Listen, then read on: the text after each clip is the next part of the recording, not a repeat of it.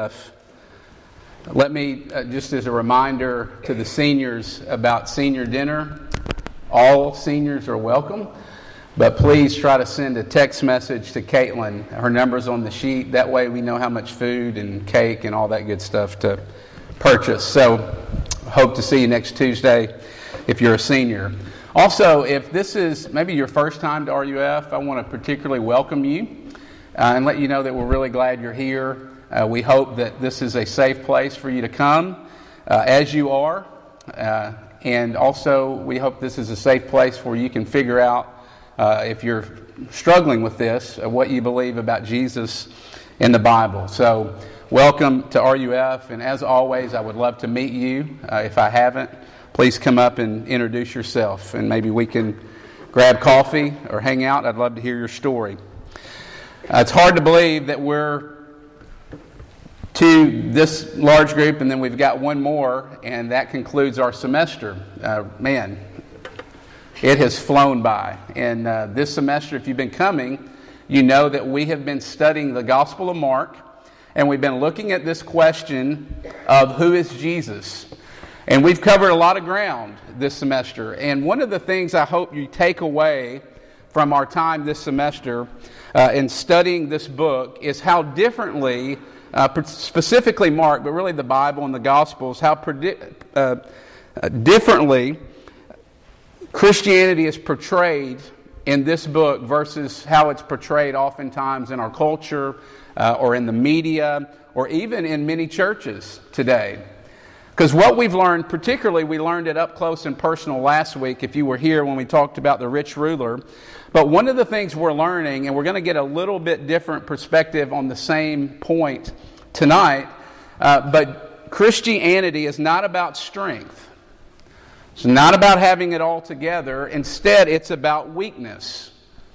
Jesus came into the world for weak people. Jesus came not for the righteous, but He came for sinners. He came for people who don't have it all together. And so we're going to see that again tonight in a little different way through Mark chapter 14. But before we do, let me pray and ask God to come through His Spirit tonight and to help us with this passage. Let's pray together. Father, we do ask that You would come again. Thank You for being faithful to meet with us this semester and for all the work that You have done in our hearts and on this campus. Lord, through this passage tonight, I pray that You would convince us that we're never so good that we're beyond the need of Your grace. But at the very same time, when You convince, and some of us need to be convinced of this because we come into this room weighed down by our failure, weighed down by our weakness and by our sin. Lord, convince us also that we are never so bad, that we have never blown it so badly that we're beyond the reach of Your grace. Lord, convince us of those things tonight in Mark chapter 14. In Jesus' name we pray. Amen. Y'all have probably heard of restaurant inspections. In restaurant inspections, that's where the local health department, they make their way around to local businesses or restaurants or really anyone that serves food to the public, and basically they have these routine appointments where they inspect restaurant and businesses that are serving food, and because they are trying to ensure that proper procedures and are being handled and taken place when people are serving and handling food.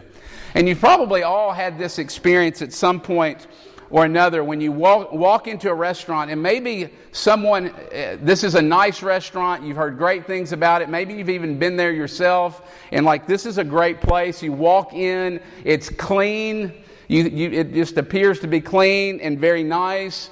And in your mind, maybe you're not thinking this, but hang with me for purpose of the illustration. You're thinking, this has got to be a grade of 90 or above if the health department were to come. You're not thinking that, but hang with me. You're thinking, this is an A, this is a great place. And you've had this moment where you walk up to the counter to place your order and you see the grade. right? The little sign that's framed. And instead of seeing a 90% or an A or whatever, you see a 70%. And you're kind of like, I don't know about this. And maybe you even question whether or not you're going to eat there. What is happening in that moment? Well, you don't see the unseen. And here's what I mean by that. You see the dining area. And you see one thing there, and it appears like everything is fine. But what you don't see is the kitchen. You don't see the hands of the cooks that are cooking the food. You don't see the expiration date on the items in the food. You don't see the refrigerator and the temperature of the freezer. And you don't see the cleanliness of where the food is being stored. But when an inspector comes in, they come in and they turn up the heat. They turn up the pressure and they press into those places that you and I don't see. And when they do, it often reveals weaknesses and reveals flaws. You see, the inspection does not create the flaws. It actually reveals them. And when we come to this passage tonight, the reason why I tell you that story, because we have something similar here in Mark chapter 14. At this point in the Gospel of Mark, the religious leaders have turned the heat all the way up. They are pressing in on Jesus and seeking to find a way to kill him. And what this passage shows us is what happens when the heat gets turned up. It shows us what happens when people start pressing in. And what we see is that the flaws and the weaknesses and the soft spots of the people closest to Jesus start to be revealed for what they really are. The pressure does not create the weaknesses. It simply reveals them. That's what we see in this passage in Mark 14. Three things I want us to look at. The prediction, you can see an outline printed for you. The response, and the realization. Those three things. Let's look at number one, the prediction. Look at verse 27. The first thing I want us to see is, if you look at 27, and actually even go up to verse 18 if you have your Bible open. But the first thing we see is that Jesus knows our weaknesses. Look at those verses. Jesus knew that he was going to be betrayed. Jesus knew that his disciples were going to scatter and fall away. He knew their weaknesses. He knew their fears. He knew that Peter was going to deny him. And as I was thinking about this, my mind went to Psalm 139, one of my favorite psalms. And you're probably familiar with this psalm, or you will be when I say it. God created your inmost being. And then the psalmist says, "O Lord, you have searched me and you know me." Friends, God knows you as if you were the only person created on the entire planet. Think about that. God knows you so intimately and so well, it's as if you were the only person created on the entire planet. And that same psalm, it says that God knows when you rise and when you put your head down to sleep. He knows what keeps you up at night. He knows your dreams that you have for your life. He knows what makes you anxious.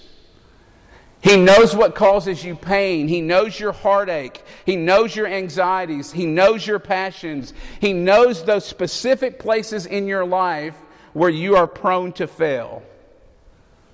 He knows your weaknesses. Think about that for a second. On the one hand, when you hear that, and when I hear that, and I think about being known that way, that is an incredible comfort. Because what we all want, and if you've been coming to RUF, you'll hear me say things like this. What we want more than anything is to be known intimately and all the way to the bottom. And so there's something incredible about that. If you think about it, But there's also something deeply terrifying about that as well, isn't there?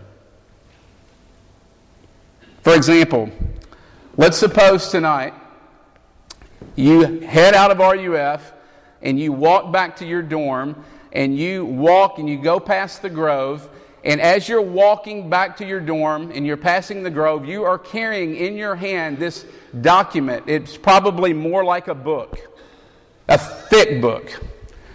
And your name is on the front of that book, and inside the book contains everything that you have thought, said, or done this past week. And as you're walking past the Grove on those picnic tables there near the front, you see some people that you know, some of your friends, and you walk over and you start talking to them about what you're doing this weekend and who's going to Double Decker and whatnot. And then you leave and you go back to your dorm, and when you walk into your dorm room, it hits you. The book. Oh no. The book. Where is it? And so you take off as fast as you can out of your dorm room, and you're running back and praying that that book is in the Grove and that no one has seen it. And as you're sprinting, you're right about the Union, and you see everyone huddled around that book. And they're looking at it, and it stops you dead in your tracks. And what do? Well, it's simple. You turn around, you run back to your dorm as fast as you can, and you pack your stuff, and you get in your car. And you drive off of this campus, never to show your face again at the University of Mississippi. You see, that's the painful truth, isn't it?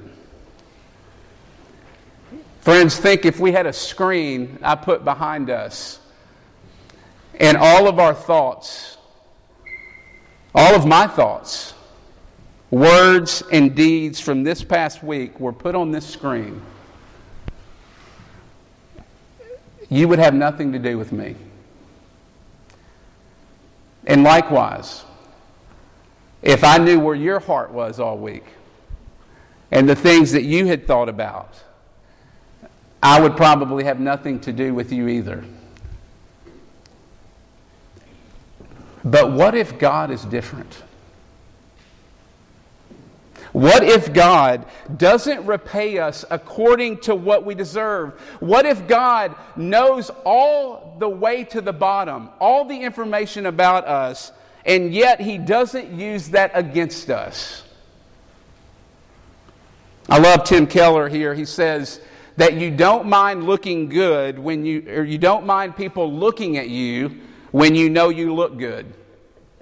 Think about that. Girls, you know when you're wearing that special dress, that new dress. Guys, when you're wearing that brand new suit, you know you look good, and what? You don't mind the scrutiny. You don't mind people looking at you. Christianity comes and says, spiritually speaking, you look great because you have some good clothes.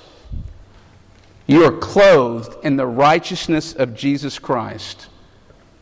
So much the righteousness of Christ that you aren't afraid if God sees you on the inside. And you aren't afraid if others look at you and see you. Not only that, you're not afraid to bring your failure into the open. You're not afraid to be vulnerable and actually deal with what's on the inside because Jesus gives you your identity. Because Jesus gives you your confidence. His righteousness gives you your certainty about life. Do you see how powerful this is? Think about that. Can't you see that if we really believed this, it would totally change our life? Friends, Jesus is not surprised by Peter's worst moments. No, it doesn't catch him off guard. He predicted it. He knew it was going to happen. And guess what? Though Peter turned his back on Jesus and denied Him, Jesus did not turn His back on Peter. And you see what this means for you, don't you? Friends, some of you need to hear this. Jesus is not surprised by your worst moments either. Think about the worst moments you've had in your life. Jesus is not surprised. And you know what? And He doesn't turn His back on you. Even though you might have turned your back on Him. Second point, the response. Look at verses 27 through 31. In these verses, we see Jesus is confronting Peter, and He looks at the disciples and He says, notice, you will all fall away. And look at Peter. Peter, he very clearly, it's like, whoa. I mean, Jesus, you've got the wrong guy here. Very specifically, I will never fall away. All these other guys, they might fall away, but I've got your back. I'm going to be with you. And then Jesus basically looks at Peter and gets really specific and says, Peter, you're so full of yourself. You are so self-absorbed and you don't even know it. Because before the rooster crows, you are going to see what a selfish coward you really are. And there's actually significance in the 3 times. The 3 times, that 3 is the number of completion in the Hebrew mind. And so when something is done 3 times, it is complete. What's the point? Well, in a few verses, we see that Peter is a complete failure. You see, here Jesus is confronting Peter's pride. He's confronting Peter's overconfidence and his arrogance. And it reminded me of an old movie, Anger Management. And I'm sure if you've seen that movie. But there's this great scene, one of my favorite scenes in the movie. It's basically a movie about a psychologist, Dr. Rydell, who is counseling Adam Sandler, who's Dave in the movie, and helping him manage his anger. And in this one scene, he looks at Dave and basically says there are 2 kinds of angry people in the world. Implosive and explosive. He says the person that has explosive anger, that's the person who's at the store, they're at the checkout line, and they're just screaming and berating the cashier because they won't take their coupons. He said, but then there's the person that's implosive. And that's actually the cashier who day after day and week after week just takes that berating and getting yelled at until finally they cannot take it anymore and they explode and they pull out a gun and gun down everybody in the store. And he looks at him and says, Dave, you're the cashier. And if you remember the scene, Dave says, no, I'm the guy in the frozen food aisle. I promise. I'm the one calling 911. That's not me. I promise. That's exactly where Peter's at. You see, Peter's response to Jesus is, that's not me. I am not that guy. And see, like Peter, we pretend to have our lives more together than they really are. We refuse to admit our weakness. We refuse to be vulnerable. And it starts to play itself out in our life when we say things like this. Just like Peter. I will never do blank. I will never or would never do blank. Whatever you fill in the blank with, only to find ourselves doing the very thing that we are condemning other people for doing. I will never click on that internet site again. I will not drink too much this weekend. I would never get drunk and sleep with someone that I don't know. I will never count calories again. You see, Jeremiah 29 says that the heart is deceitful above all else. And friends, If you are at a point in your life where you are saying, I will never, then you're not in a good place. And you don't understand the human heart. Because you remember a few weeks ago we talked about Mark chapter 7 and the fact that the Bible says that the seeds of every sin reside in our hearts. We are capable of a lot more than we think. Becky Pippard wrote a book called Hope Has Its Reasons, and she's talking about this point here with Peter, and she says that Peter doesn't understand the basic way in which Christianity operates. Listen to what she says. Here is where we Christians part company decisively with our modern culture. Our modern culture says ignore your self-doubts. Feel only positive thoughts about yourself. But I say the opposite. Pay attention to all those lurking doubts. Listen closely to the nagging discontent. It is important to find yourself sure, but those who want to be the best must face the worst at first. It's only in giving up on ourselves that we can ever go beyond ourselves to find ourselves. Friends, that's Christianity. Christianity is about coming to the end of ourselves, in giving up hope and everything else, and resting in Jesus. Thirdly, the realization. Look at verses 66 through 72. Peter starts to realize his weakness. It's been a couple of hours since he looked at Jesus and said, "No, I'm never going to do that." And now we see Jesus' words coming true.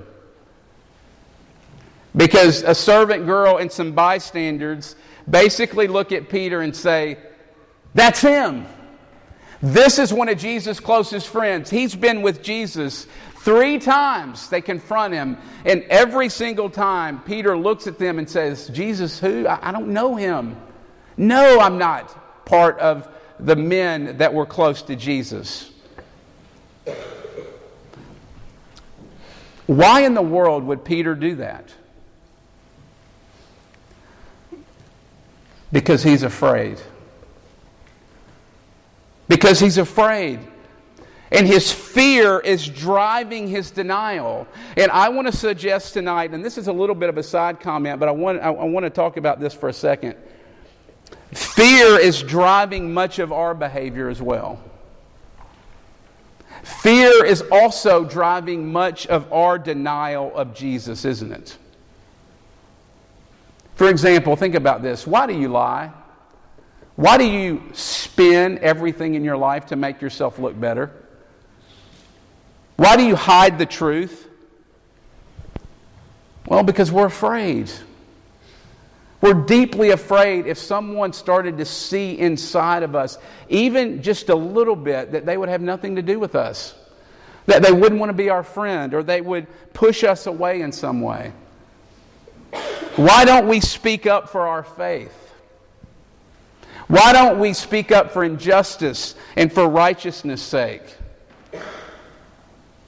Because we're afraid. We're afraid of the backlash that might come if we do. Jesus calls us to live differently as Christians, if you're a Christian tonight. But oftentimes, instead of pursuing holiness, we just simply blend in with everyone else around us. Why? Because we're scared. We're scared that if we were to pursue holiness, that we might not fit in. Or we're scared that we might not get the approval from a certain group of people that we really want approval from. And so because of that, we're willing to do anything and everything in order to be in.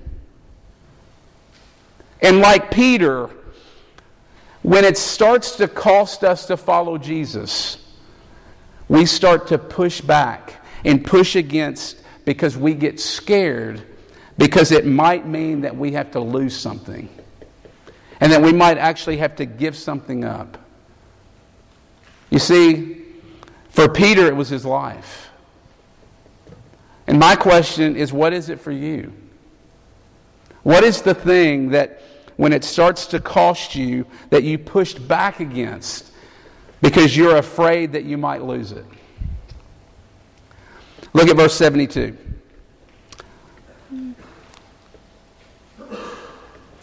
This is when it all starts to turn. It says, Then Peter remembered the words of Jesus that Jesus had spoken to him, and he broke down and he wept. Friends, this is the point of the story.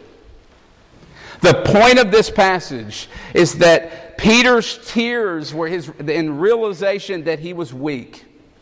When that finally came home to him, Peter was exactly where Jesus wanted him to be. You see, Peter finally realized that he needed help, that he needed a Savior, that he needed Jesus desperately. But I think the real beauty of the story is also in the grace that is revealed in the Lord Jesus Christ. And we have to draw on a couple of other passages to kind of bring this together. But we see two incredible examples of the grace of Jesus. And one in the Gospel of Luke. In the same account, after the third denial that Peter makes, Luke inserts this one little phrase, and it says, Jesus looked at Peter. And then Peter went away and wept bitterly. Now think about that just for a second. Can you imagine what that would have been like? You looking Jesus in the eye and saying, I will never deny you, and then you do. And then after you deny Him, Jesus looks at you and you make eye contact with Him. Can you imagine what that would have been like for Peter? But friends, I don't think it was a look of condemnation. I think it was a look of grace. Secondly, and the reason why we can draw that conclusion is in John chapter 21, Jesus is on the Sea of Galilee, on the shores of the Sea of Galilee, and He sees Peter, and He looks at Peter, and if you remember this, He says, Peter, do you love me? And guess how many times Jesus asked him that question? 3. You see, Peter had denied Jesus 3 times and shown himself to be a complete failure. But yet, in John chapter 21, Jesus asked him 3 times, do you love me? Revealing that Peter was completely forgiven. That Peter was completely loved and completely restored. Can you imagine the comfort that must have brought Peter, who had just gone through the biggest failure of his life? And friends, that should be very comforting to you tonight in the midst of whatever failure that you find yourself in. And what's interesting is when he received this grace from Jesus, Peter didn't say, oh, I can do whatever I want. I know that Jesus is going to give me grace, and so I'm just going to go and just live life however I want. No. When Jesus gave Peter this grace, it changed him. So much so that he saw himself for who he really was, and he repented. And did you know it changed him so much that Peter went on and became a pillar in the early church? He wrote 2 books in the New Testament, and when it came time again, when he was asked the question about Jesus and who He was, Peter did not deny Him. But he said, He's the Christ. And Peter was then martyred and crucified, history tells us, upside down, because he did not count himself worthy to be crucified like his Lord. You see, God couldn't use Peter until he fully realized how weak he was. God couldn't use him until he came to the end of himself and admitted his weakness. Because it's only by admitting that we have no power that we get any power. Why is that? Well, because the Bible says God's power is made perfect in our weakness. And when you read a passage like this and we see what happens in Peter's life, we are tempted to think, wow, look at Peter. God can use a guy like Peter. Even a guy like Peter can be used by God to do big things. And if that's what you're taking away from this story, you have totally missed it. Because the point of the story is that it's only a guy like Peter that can be used of God. You see, it's only as we undergo a similar path of weakness and brokenness that we have part in the kingdom of God. I heard a story last week, a tragic story about a 26-year-old woman who had an aneurysm out of nowhere. She was the mom also of a 2-month-old baby. It was pretty severe. She was fortunate to be alive.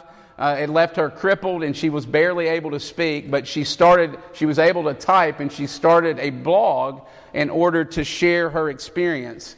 And one of her blog posts, she starts to write about her husband Jay's love for her in the midst of her helplessness.